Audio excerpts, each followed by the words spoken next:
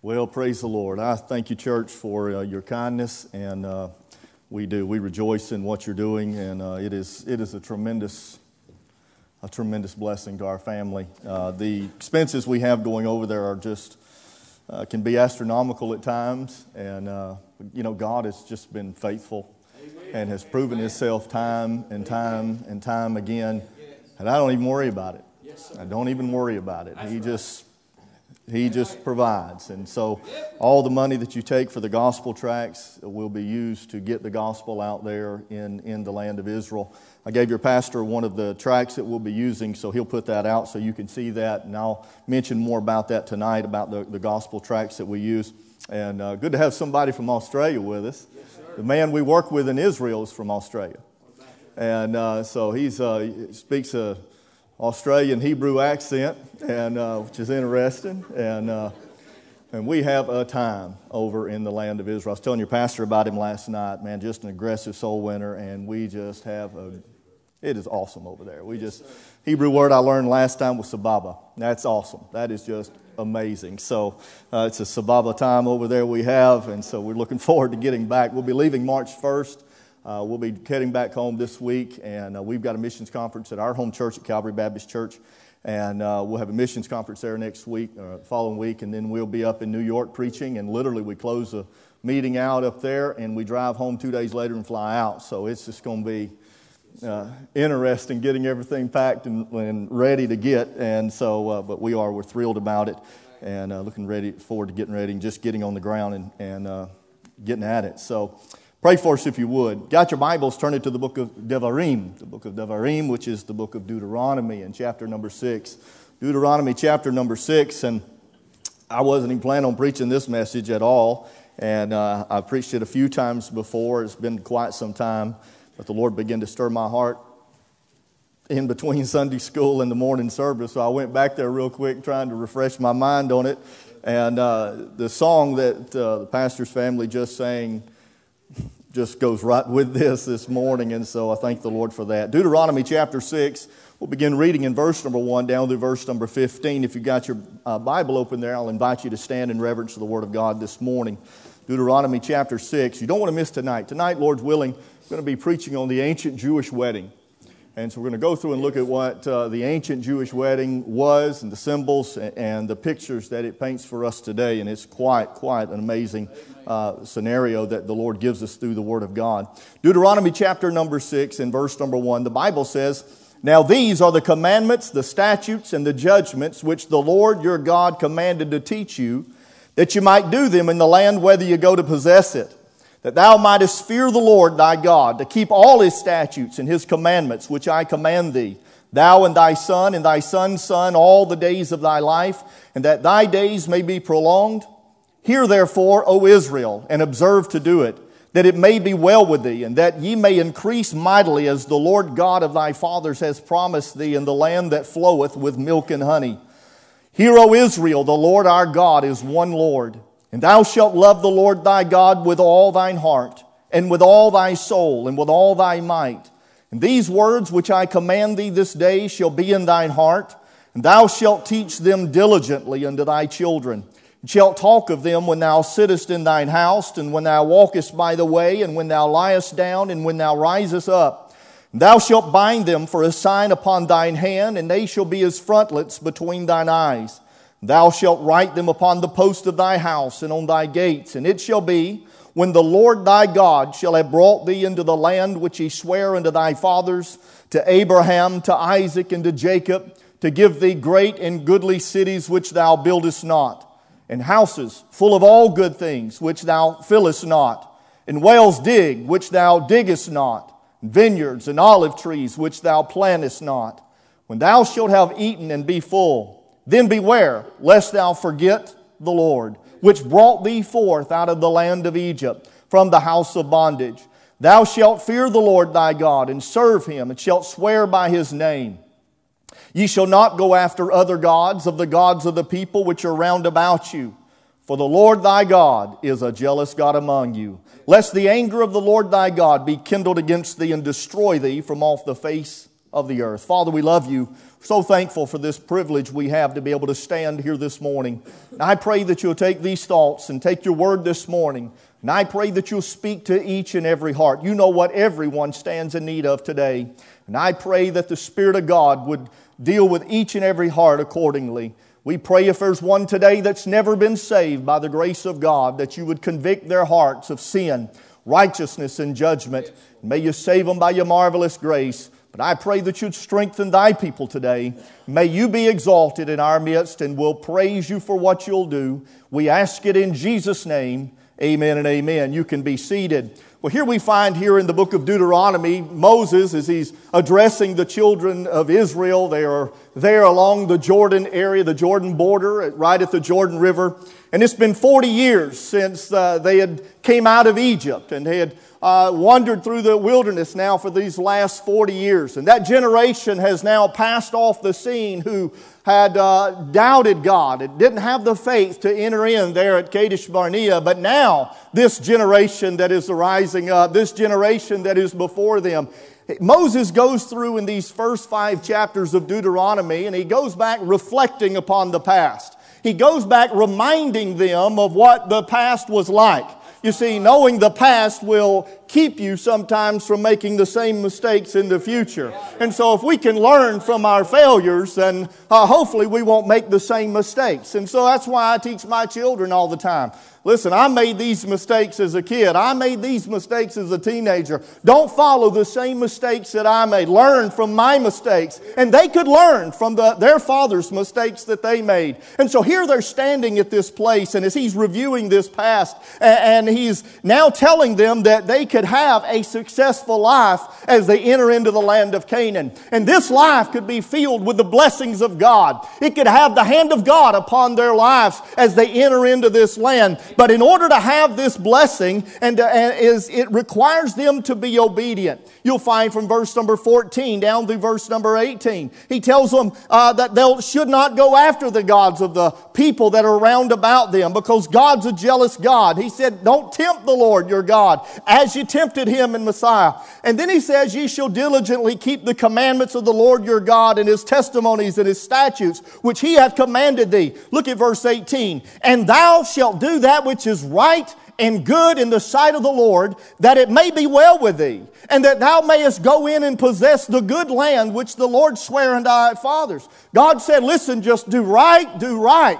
Our youth choir at our church sings a song, do right, do right, do right. And they just instilled it in our children. Just follow the Word of God. Do what the Word of God says, and you will have the blessings of God upon your life. That's what God is telling them. And here you'll find, though, it's interesting, because Moses reminds them of one of God's attributes.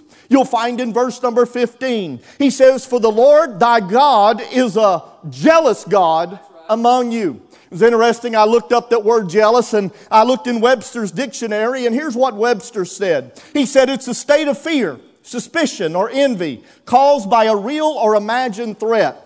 Well, though jealousy in our minds today is that very scenario, it is that scenario of being suspicious, having a state of fear. But can I tell you that God is not sitting in a state of fear? He is not sitting there worried about the future. He's not worried about tomorrow. He's not sitting there anxious, trying to decide what's going to take place.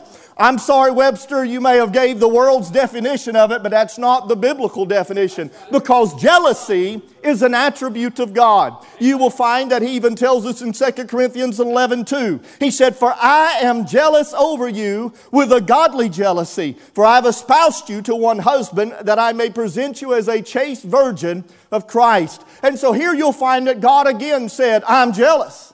I'm jealous.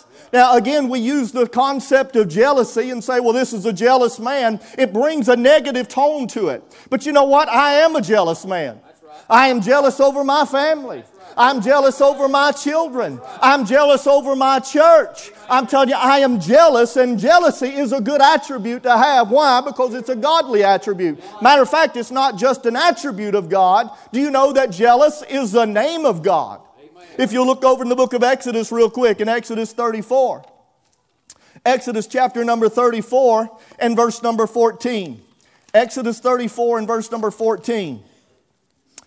In verse number 14, the Bible tells us there, for thou shalt worship no other God, for the Lord whose name is jealous is a jealous God. Here the word Kana Elohim is used, and God is saying, I am jealous. I am a jealous God, that is my name. And God is jealous over His people. There's some things I want to show you here in the book of Deuteronomy. 3 things real quickly that God is jealous over. God is jealous, first of all, if you'll look in Deuteronomy chapter 4 and verse number 2. Here as Moses is talking to the children of Israel, he shows them here, listen, God is jealous over His precepts.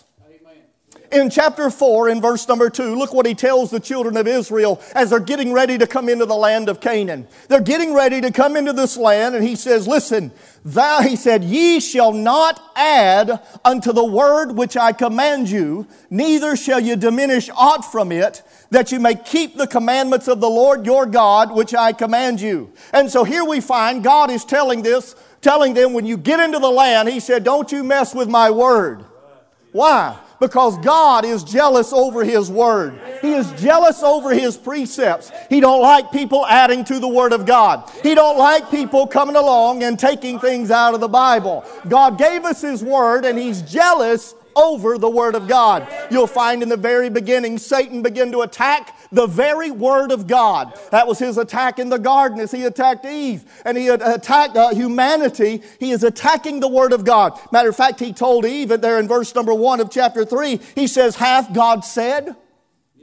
What is he doing? He's attacking the integrity of the Word of God. He's telling Eve, can you trust the Bible? Can you trust what God said? And I'm telling you, that's exactly what the devil will tell you today. Can you trust the Word of God? And God's telling Moses to tell the children of Israel, you tell them, listen, when they enter into that land, don't you be messing with my Word. Why? Because my Word is sure. My Word stands fast, and it will stand faithful throughout the ages. Don't add to it, don't take away. So he attacked the integrity of the Scriptures. He attacked the interpretation of the Scriptures as well. You'll find in verses 3 and 4 of Genesis 3, he told Eve, he said, lest you touch it, he said, ye shall not surely die. He said, you're not going to die if you touch the Word of God. You know what he's doing? He starts to attack the very interpretation of the Bible. Well, you're interpreting it wrong. You just misunderstood God is what you did. He didn't really mean that you're going to die if you touch that fruit. You're going to be all right. You see, you're just interpreting the Word of God wrong is what and that's exactly what Satan will tell you. Well, listen, it doesn't mean this. The Bible doesn't really mean this. Is a very big gray area in it. There is no gray area of the Word of God. God said it, and it is settled forever. He said, my Word is settled forever in heaven. And so he attacks the interpretation of the Word of God. He attacks the credibility of the Scriptures. He said in verse number 5, God doth know that in the day ye eat thereof. You see, he starts attacking, well, can you really trust God? You see, God's not been all accurate with you. He's not told you the truth, is what Satan is telling Eve. He's saying you can't rely upon Him. I'm telling you, that's exactly the way that Satan will do it today, steal today. Then he attacks the content of the Scriptures. He began to add to it in verse number 5 as well. You see, that's exactly what the Jews did after they got into the land later on. That's what I was going to go through in Sunday school. Didn't get there, but there in Mark chapter number 7, in verse number 7, here's what Jesus said. Howbeit in vain do they worship me, teaching for doctrines the commandments of men. For laying aside the commandment of God, that you hold the tradition of men, as the washing of pots and cups and many other such like things you do. And he said unto them, full well you reject the commandment of God, that you may keep your own tradition. You see, what happened is they took the Bible and they set the Bible aside, literally laid it aside so they can keep the traditions of the elders. And they would rather follow the teachings of men than the Word of God. You see, Satan started that attack in Genesis 3, and he's not backed off yet. He still attacks it today. He is still in that same pursuit today over attacking the Word of God. But I want to tell you, God is jealous over His precepts. Not only is He jealous over His precepts, He's jealous over His possessions.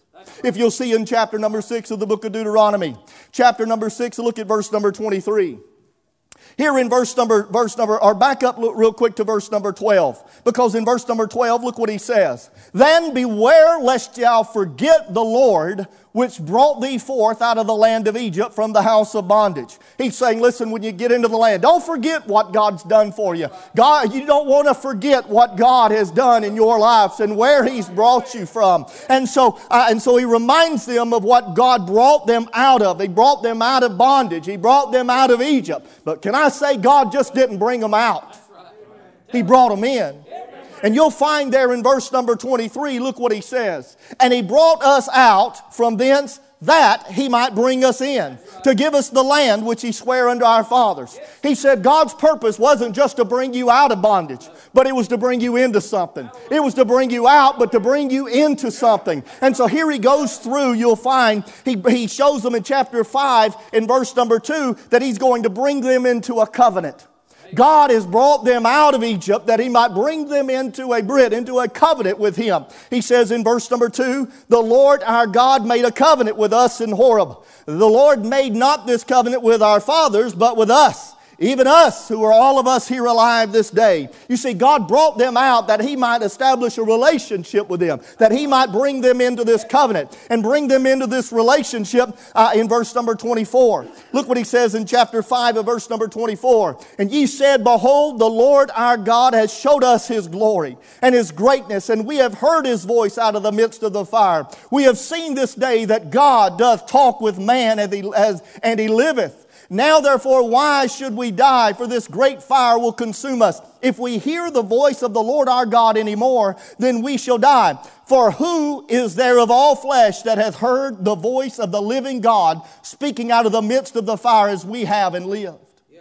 You see, God didn't just bring them out to bring them in. He brought them out to bring them into that covenant, first of all. But then He brought them out to bring them into a relationship. You see, here the children of Israel were leaving all the paganism of Egypt. They're coming into another land that's filled with paganism, was filled with idolatry. But you know what God said? Hey, listen, I'm a living God. What other God is there been that can talk with His people, that they've heard Him speak? I'm reminded as Elijah stood there on Mount Carmel, and as he's standing out on Carmel looking out over the valley of Megiddo. As you can stand there today looking out over the valley of Megiddo, you can turn around, look back and see the Mediterranean Sea behind you. And as he's standing there and all the prophets of Baal came and they gathered 450 prophets together. And here they are, and Elijah begins to mock them and say, hey, why don't you, they're cutting themselves and they're doing all these things. He goes, maybe you need to speak a little louder. Maybe your God is sleeping. Maybe He's on a trip somewhere. And he just began to mock these gods of these pagans, Jews that were practicing this paganism. You see, they were just statues. I remember we were passing down through Bet Shean, and we're heading down Interstate Highway 90, heading down towards Jericho, and there's this little mound sitting out on the side of the road out in this field. And my one son Daniel, he's studying to be an archaeologist, and he said, Daddy, this is an ancient city. This is Tel Rehov. And he said, let's see if we can get in there. So we pull over and we're trying to find a way to get in this fence and get across this pasture, and it was so growed up and it was terrible. And we never could find a way to get in this thing. And so it was the beginning of last year, I heard it was on Fox News of an article they found. Little bitty Israeli boy was walking up on Tel Rehov, and he looks down and he sees this woman staring at him. And he picks up this 4-inch statue of Ashtaroth. 3500 BC, a statue of Ashtaroth. He picked up just sitting there on the ground. You see, but you know what? All that is a piece of stone. There's no voice from it. It can't hear. It can't speak. But I'm telling you, the God of Israel, listen, they can have a relationship with Him. They can pray to Him and He can answer them. They have a fellowship with Him. And that's what He's telling them. You can enter into this relationship. But He brought you out that He might bring you into a land. In verse number 23, He describes it as a land that floweth with milk and honey. And so here He's bringing them into a good land. And then He brings them in to fulfill His promises. In chapter 6 and verse number 10. He says, and it shall be when the Lord thy God shall have brought thee into the land which He sware unto thy fathers, unto Abraham and to Isaac and to Jacob, and to give thee great and goodly cities which thou buildest not. He said God is bringing you into a land that He sware unto the fathers. You see, God is bringing them into a land because He promised them. And I'm telling you, listen, they can rely upon the promises of God. When God said it, listen, they can mark it down. And they have to learn, and they should look back and learn how faithful God was in the past. And if God was faithful in the past, then He will be faithful in the future. And they can rely upon these promises. Why? Because they have a relationship with Him, because they have a covenant with Him. And God promised this land unto them. Then God brought them out to bring them in, then He might give them a better life.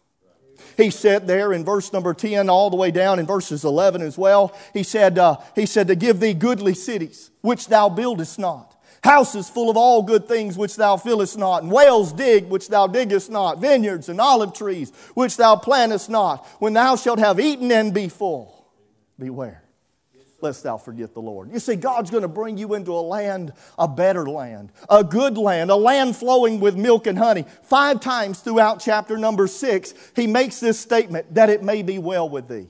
That it may be well with thee. Over and over, God is saying, listen, hey, if you'll just do these principles, if you'll follow the Word of God, it'll be well with you.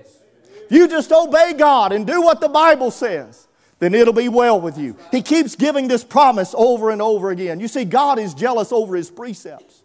But God also is jealous over His possessions. But then you'll find, lastly, God is jealous over His position. Real quickly, let me just show you these few things. See, God gives us that warning in verse number 12. Then beware, lest thou forget the Lord. And He gives us this warning because of all the inhabitants that they're coming into in verses 14 and 15. They're these inhabitants that worship other gods. God's saying, don't go after these other gods. Don't follow their ways. Many of the Old Testament laws and principles that God gave them was because of what the heathen were doing. And when He tells them to go in the land, He said, don't mar the corners of your beards. Why? Because that's what the heathen did. He said, don't look like them. He gives them dietary laws. Don't eat like them. Don't look like them. Don't walk like them. He didn't want any resemblance of His people in comparison to that of the children of the land of Canaan. Don't follow them. And so here you'll find that He's giving them this warning. Notice what He says in verse number 4. This is like the John 3:16 of the Old Testament to the Jewish people. To a religious Jew, this verse is quoted normally 3 times a day. It's called the Shema. Shema in Hebrew means to hear. Shema Yisrael Adonai Eloheinu Adonai Echad. Hear, O Israel, the Lord our God is one Lord. But notice what the Bible says here. Because God is telling them that He wants to be first and foremost in their lives. He wants the first place in their life. And He goes through and He stresses 4 areas here in these next couple of verses that He wants the preeminence in. And I'm telling you, listen, I've heard one person say it, if Christ is worth anything, then He's worth everything. That's right. And if He's worth anything to you here today, then He needs to be first place in your life because He is worth everything. First of all, He wants preeminence in our heart. Look what He says there in verse number 5. And thou shalt love the Lord thy God with all thine heart, with all thy soul, and with all thy might. Here in verse number 5, God is not commanding them to love Him. Let me show you what God is not saying here. He's not saying, you've got to love me. The command is not here to love. The word love, ahavte, is not a command form. It's not in that at all. God is not saying, you've got to love me. He's not. It's not in the imperative form, but it's actually in the declarative form. You see, here this word ahavte, God's not saying, preacher, you've got to love me. No. You know, I've never went up to my children, any of my 5 boys, and said, you better love me. I've never had to force them to love me. I've never twisted their arm and said, you've got to love me. No, they did love me. They love me. Why? Because I'm their father. Sure. And there's something natural within them just to love their parents. And to want to spend time with them and to fellowship with them. There's something natural in that. And this is the word that God is using here. It's not commanding them, you've got to love me. He's saying, you should love me. Yes, that's it. And if you're going to love me, then I want you to do it with all your heart. That's it. If you're going to love me at all, He said, I don't want a little bit of your heart. I want all your heart. Yes. Now, I'm not a doctor, but they say, doctors, when I was reading about the heart, they said the heart is divided into 4 chambers. Each chamber has a valve to prevent a backflow. Interesting thought there. And so here you'll find each one of these chambers has this valve to prevent this backflow. And so here, as this human heart is made up of all four chambers, you know what God is saying here? He wants the preeminence in every chamber of our heart, of every area of our life. And you know, I've seen so many of God's people, they say, oh, I love God, and yet they're angry with their brother, they're angry with their sister because somebody hurt their feelings here and somebody hurt their feelings there, and they're filled with bitterness. And they're filled with strife and all these different things. You know what? You can't love God with all your heart if you're harboring anything in one of these chambers. Look over real quick in the book of Ephesians. Ephesians chapter 4. I was preaching on this the other day at our church. In Ephesians chapter number 4, Paul goes through, or in Ephesians chapter 4 and verse number 24, he talks about putting on the new man.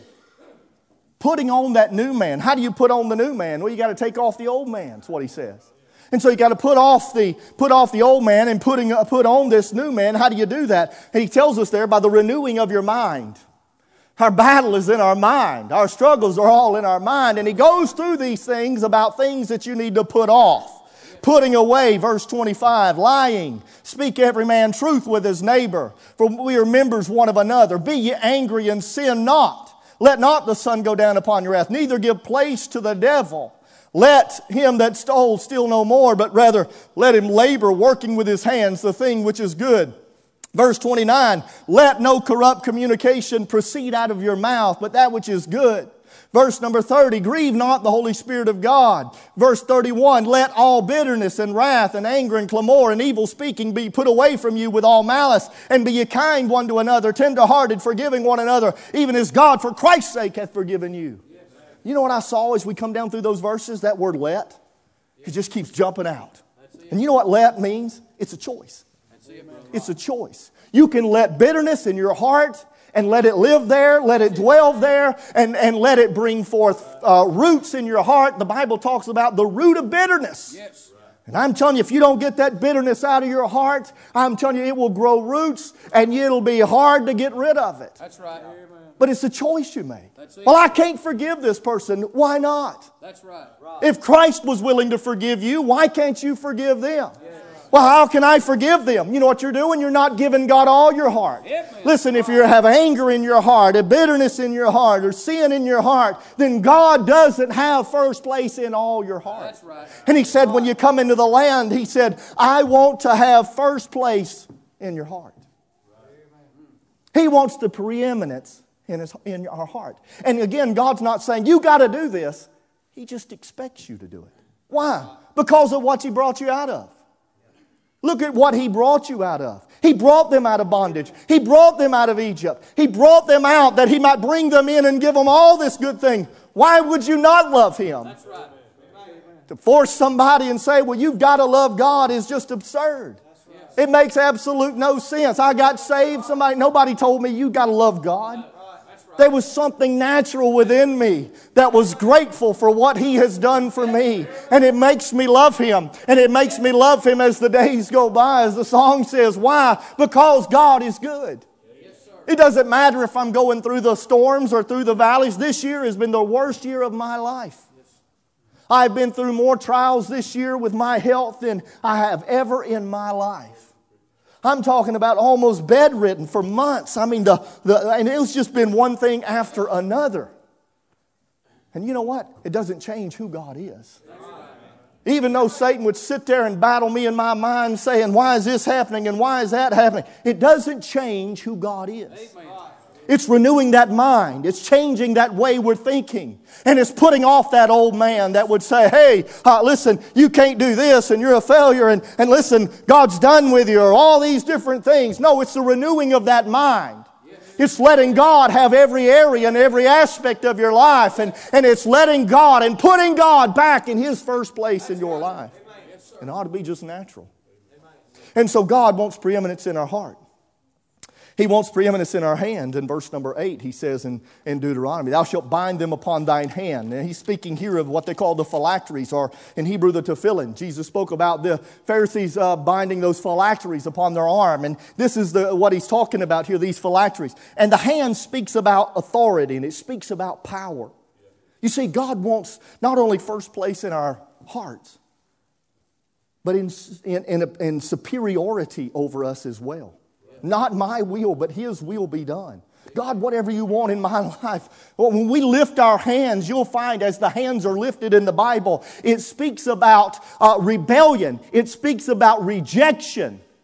But it also speaks about submission.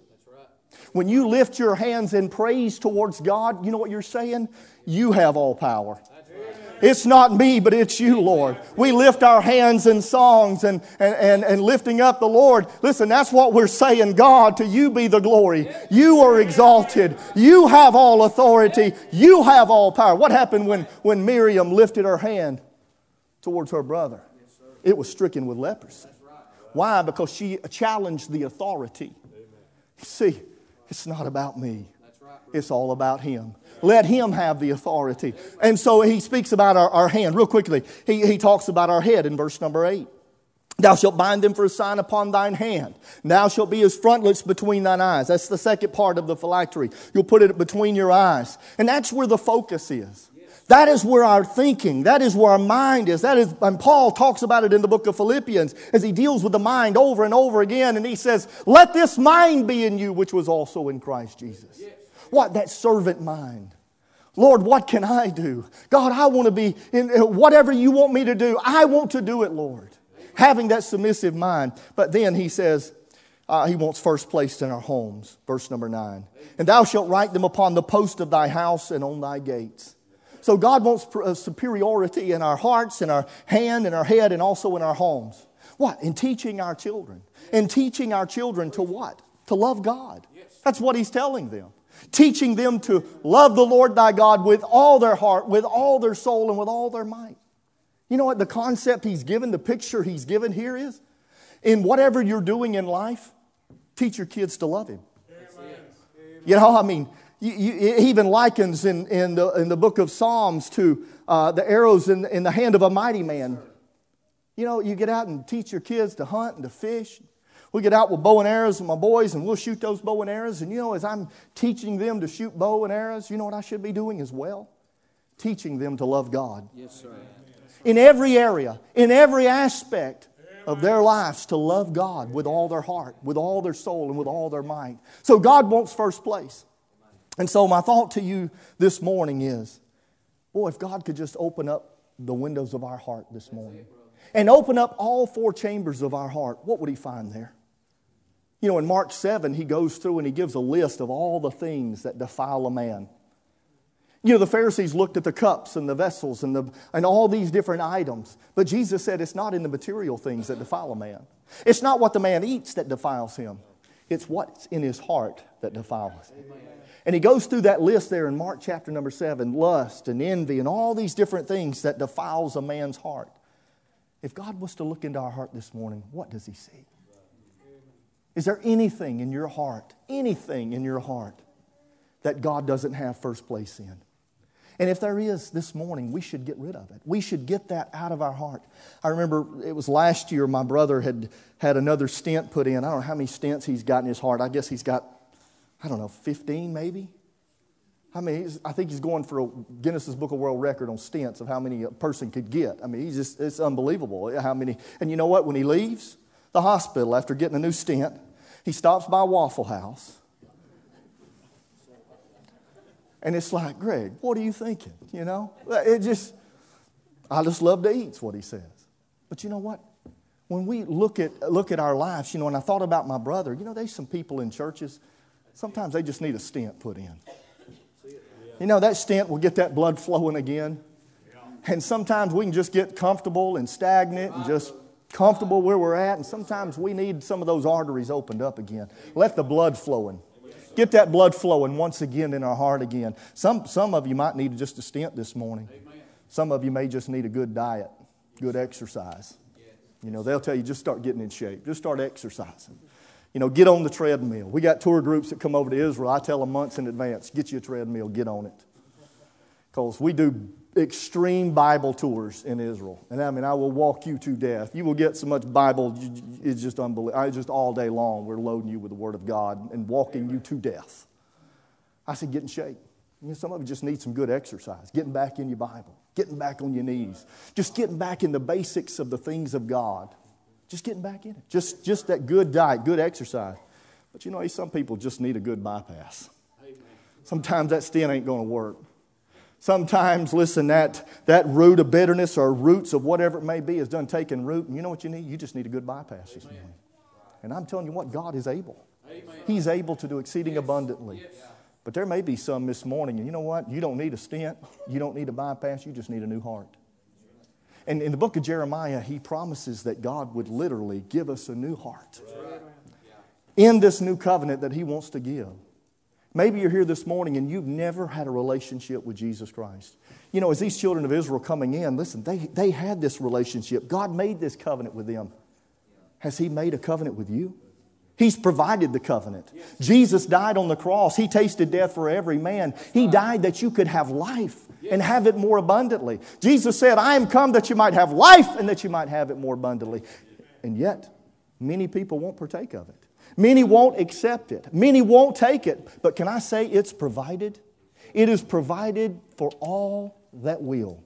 If you're here this morning and you've never been saved, can I tell you, listen, Jesus died that you could have life and that you could enter a relationship with him forever. But as a child of God, maybe you're here this morning and you just need to come and take a good look in your heart. I read an old Chinese proverb one time, and it said the best time to plant a tree was 20 years ago. And then it said the second best time is today. You can't go back 20 years ago, but today is the day. You can change it today. You can start over again today. You can have a fresh walk, a fresh relationship. You can renew that walk with him today. If there's anything that's hindering in your walk with God today, over and over in Hebrews, he said, today, if you hear his voice, harden not your heart. Today's the day. As every head's bowed, every eye closed as Pastor comes. Maybe you're here this morning and you'll say, preacher, I don't know if I died, I'd go to heaven. I'm not sure that if I was to die today that heaven would be my home. When you pray, would you pray for me? Is there anybody like that real quickly? Just slip up your hand. Not going to embarrass you. God bless you. I see that little hand. Maybe there's somebody else today. I'm just not sure that if I died, I'd go to heaven. Pray for me. Anybody like that? Anyone like that? All right. Well, then this message is for you, God's people. How's your heart this morning? How's your heart?